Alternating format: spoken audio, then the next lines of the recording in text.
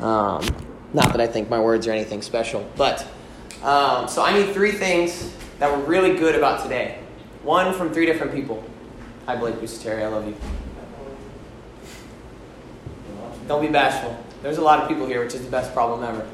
So, what do you got, Trevor? I could bench press again after my little. You could? Yeah. You're healthy enough to throw some weight around? Tough. Praise Jesus. Hey, are we gonna call him out and ask him what he benched today? I did. Hey, what'd you throw up today? I did 3 sets of 5, 215, 225, and 235.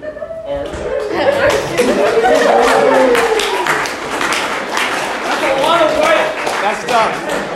That's tough. More than I can do. Different types of athletes. All right, 2 more. Different types of athletes. I get over hurdles. He doesn't do that. Somebody else? Something good that happened today. Something really good that happened today. Come on. I had a coffee date with Claire this morning. Let's go. Hey, I don't know if you follow Claire Raymond on Instagram, but she's hilarious. She's so funny. One of the most organically entertaining and God-fearing women I've ever met. So give her a follow. Give her some attention. I need 1 more. Noah. I had coffee with you today. It's tough. That's tough. I'll say. And we had a solid workout. And we had a good workout, little session. I'll say. No, it was not in the weight room. I got to spend a really cool hour with Arkell today, training on the field. Had a little bonding time, prayed a little bit. It was really cool. So my day has been full of good people and a lot of blessings. So I'm really glad he's here tonight. I'm really glad all you guys are here tonight. So I'm going to pray, and then I'm going to talk about God's quality as a Savior, which has a whole lot of depth, or not a lot, depending on how you look at it. But I'm going to talk to him. God, thank you for tonight. Thank you for the way that you've gifted all of us, that we're all original, that you call us all very good, Lord, and we all have a purpose to be served in your name. So Holy Spirit, I pray that you're here. I pray that you go before me in all the words that's about to be shared. I pray that you go before me in all the hearts that need to be touched, Lord, that you minister exactly how you want to minister tonight. Whatever that looks like, Lord, I just pray submitted to you, asking that you speak through me, that you do something special, that you show us why you're worthy of following and what you desire for us. God, just guide my words, guide my scriptures that I share that are yours. Holy Spirit, you inspired the entire book. So inspire me tonight. In Jesus' name, amen. So I need 4 people to grab scriptures for me, and they're going to be kind of riddled throughout. I'm going to definitely go over 20 minutes. Okay, that's all right, though.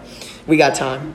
So I need Romans 3:23. If somebody has it memorized and just wants to say it whenever I call on you, that'd be cool, too. But Romans 3:23. Come on, Nick Victor. Romans 6:23. Trevor Van Poel. And then not FCA leaders, I got 2 more. John 15:18 and 19. Who's that? Blake Busateri. Turn up. He's sitting on the floor up here. Can't see him. John 15:18 and 19. So chapter 15, verses 18, 19. And then I have 1 more, which is Romans 8:31. I got it. Come on. Let's go. I love it. So you guys are going to have to read loud whenever you do read. So I first want to start off by defining what is a Savior. So if I'm going to talk about God's quality as a Savior, I have to obviously give, and I know we all have a vague idea, but like what exactly is a Savior? So I combined a couple different definitions, and so a Savior is one who saves, rescues, or delivers someone from a situation where they were incapable of doing so themselves. And so I want to dwell on one word in this, and that is the word incapable. And so us having an understanding of our personal, and these words are kind of heavy, but our personal hopelessness and our personal incapability of saving ourselves is really, really essential in being saved and also experiencing freedom. Whatever freedoms you're desiring to experience, whether that's from addiction or comparison or whatever, experiencing that freedom, you first have to understand you cannot do it on your own. That it is so not about you, which is kind of humbling. And some of you guys might be a little mad, like, well, I'm a strong, independent woman. Like I could totally do that on my own. But you are a much stronger, more independent woman with Jesus, and so that's the only person you shouldn't be okay being independent from is Jesus. So I want to offer you some very Trevor Van Poole-esque piece tonight. If you ever heard him speak, he loves to tell us how much we suck, and that's a great thing. But it's with a loving heart, as 1 Peter 4 would tell us to do. So I need Romans 3:23. For all have sinned and fall short of the glory. One more Short of the glory of God. One more time.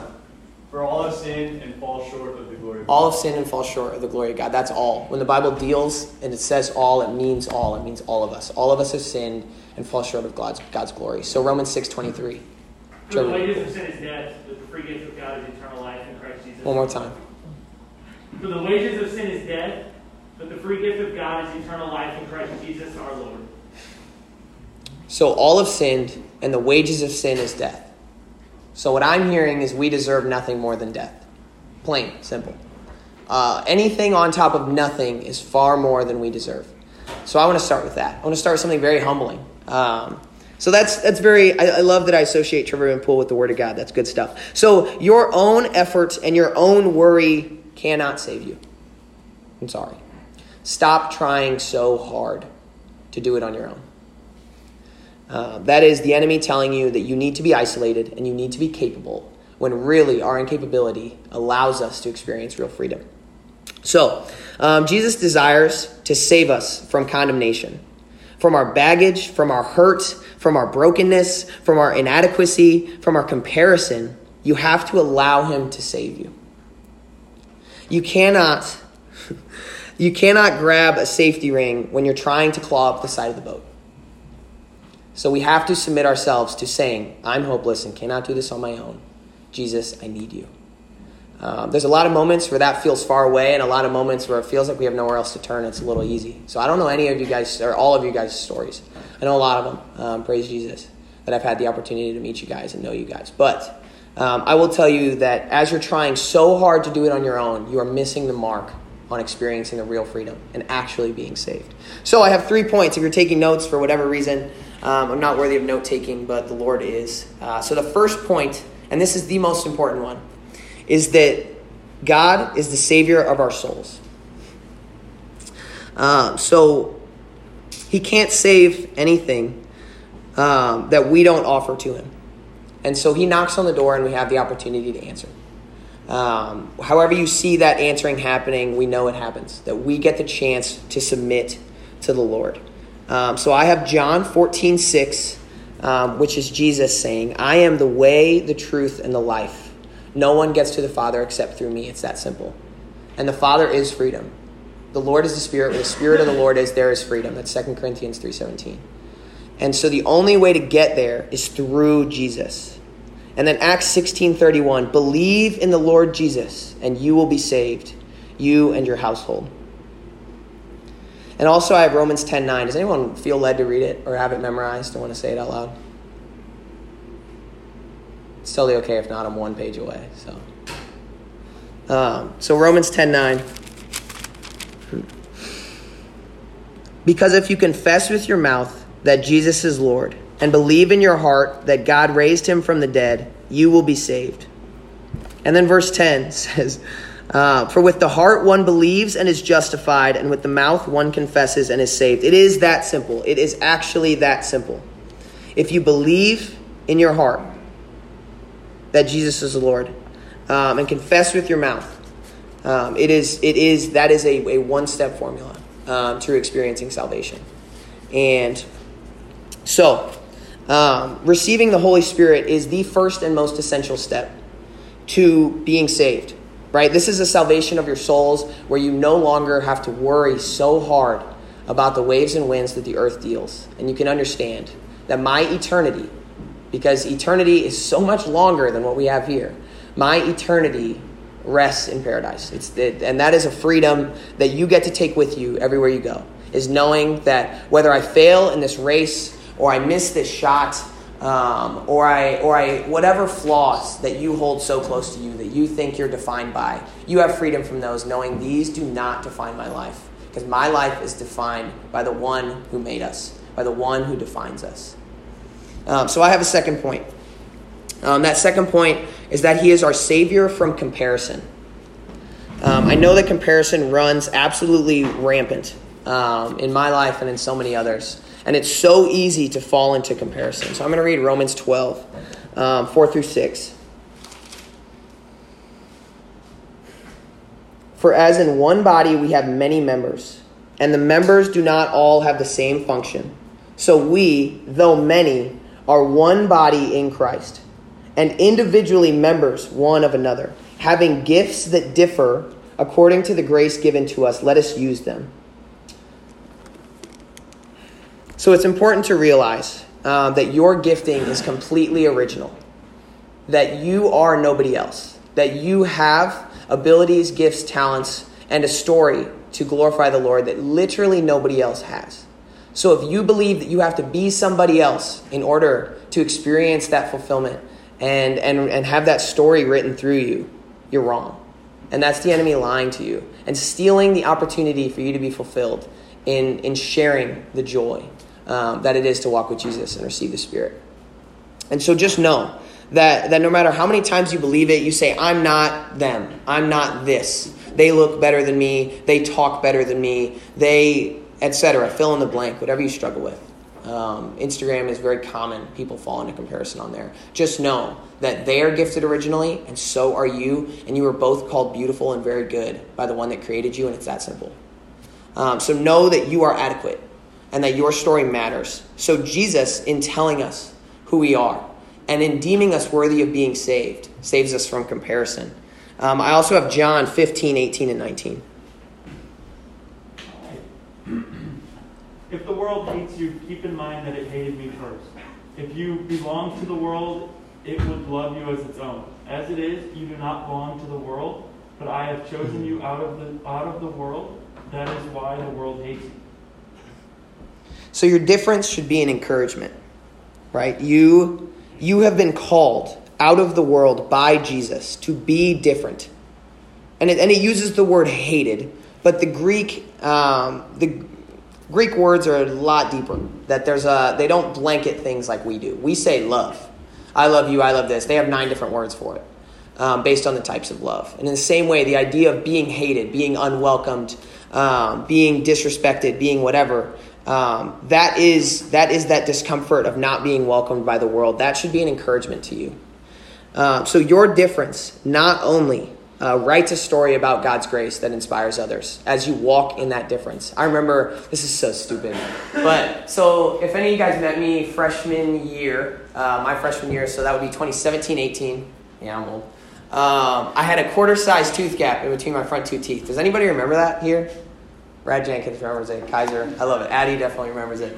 Yeah. So I had a quarter-sized tooth gap, and it just, I hated it so much. Like nothing in my life made me more insecure than this tooth gap that 60% of people didn't even know I had. 60% of people didn't even notice. That's just a guess, unless they were just nice enough to say that they didn't notice when I talked about it. Whatever. And I had a friend named Brendan Smith, who's a quarterback at Southwest Baptist now. And he had the same tooth gap as me, but he was the most confident dude I'd ever met. And I was like, I want to be like Brendan, right? So Brendan was different. Brendan allowed that difference, that affliction, that whatever you want to call it, that thing that he didn't necessarily like about himself, he allowed it to speak. Because he's like, if my demeanor and the way I love people doesn't change based upon my tooth gap, who's that going to inspire? Inspired me. Made me walk a little more confidently with a quarter-sized tooth gap on my face. I got rid of it. I paid for braces, but because I didn't like it. But beside the point, I know you guys were like checking as I was talking, like, does he still have it? Yeah, whatever. So, yes, but know that the way you walk confidently in your difference inspires others. It writes a story of God's grace. Wow, he is different. Because though we strive to be like everybody else, being like everybody else is really boring and dumb. And so if you've ever actually like finally gotten into that friend group you were trying to fit in with, whatever, and you're like, this is totally unfulfilling and these people suck, you've experienced the same thing as me. So just know that your difference is a gift. That you being called different and deemed different and crafted differently, built different. You being I'm not that funny. Okay. So you having these differences is inspiring to others as you walk in them confidently, right? And Jesus Jesus gives us these, like we are crafted by the Lord to be different, to be hated by the world because Jesus was hated first. So just know that it is not in vain that you are different. It is not in vain that your gifting differs from what you maybe want it to be. He saves you from that comparison, knowing that you being different is actually such a gift and an opportunity to be a part of something so special that nobody else could be a part of in the same way as you. Nobody else can be you. That's super cliche, self-care. But I want that message to actually sink in, that nobody else can be you. So the third point, so he is Savior from heartbreak and disappointment. It is not that these things will just vanish. It is not that heartbreak and disappointment will just not be there. But it's what happens in the after of that that's different, and about the process of that's different. So actually, in John 16:33, Jesus says, I tell you all these things. He's sitting here telling his disciples, like, all the stuff that's going to go wrong. All the things that are, like, maybe not so pretty, not so glamorous. And he says, I tell you all these things so you may have peace in me. In this life, you will face many trials and sorrows, but take heed, for I have overcome the world. So in this, he offers a fight. He promises a fight. He promises that it will not be easy because we are not home. So it will never be perfectly easy and comfortable. And if it is, you're lying to yourself. And so he promises this fight, but the coolest part is that he also promises victory from this. He promises victory in the battle. And so victory might not look how it normally looks as a whole, but Romans 8:31, I want to be read right now. What then shall we say in response to these things? If God is for us, who can be against us? One more time, please. What then shall we say in response to these things? If God is for us, who can be against us? Okay. So the holy, infallible word of God, thank you so much, Allie, tells us that God is for us. And it is that simple. We accept this. There's a ton of verses talking about God's plans for us. Romans 8:28. It is all things are working together for good for those that are in Christ Jesus. You have Jeremiah 29:11-13, which is my plans for you are for good and not for evil. And he says, as you seek me with your whole heart, you will find me. So we are promised good, and God himself is quite literally for us. So know that in your heartbreak, you have Jesus to be saved from the way the world tells you it should go. If you guys are close to me, you know that there's been a lot of heavy emotional things going on recently. But because of the way that Christ desires to use those things, none of it is in vain. And I've seen that in my life and in so many other people's lives, that your hurt and your discomfort and the things that maybe aren't so pretty or aren't so great are not for no reason. Your story is being redeemed in other people's lives, in your lives, in your relationships, and as you allow it to be. So God equips us with that testimony for a reason. So I'm going to read something real quick. I wrote this morning. The God who created you, originally, beautifully, lovingly, and intricately, sent his son to save your soul and to save you from all the sufferings the enemy brings in your time here. It will hurt and it will be hard, but he is for you. He wants to use it all for his glory and for your fulfillment. His glory and your peace, his glory and your heart. In him, nothing is in vain.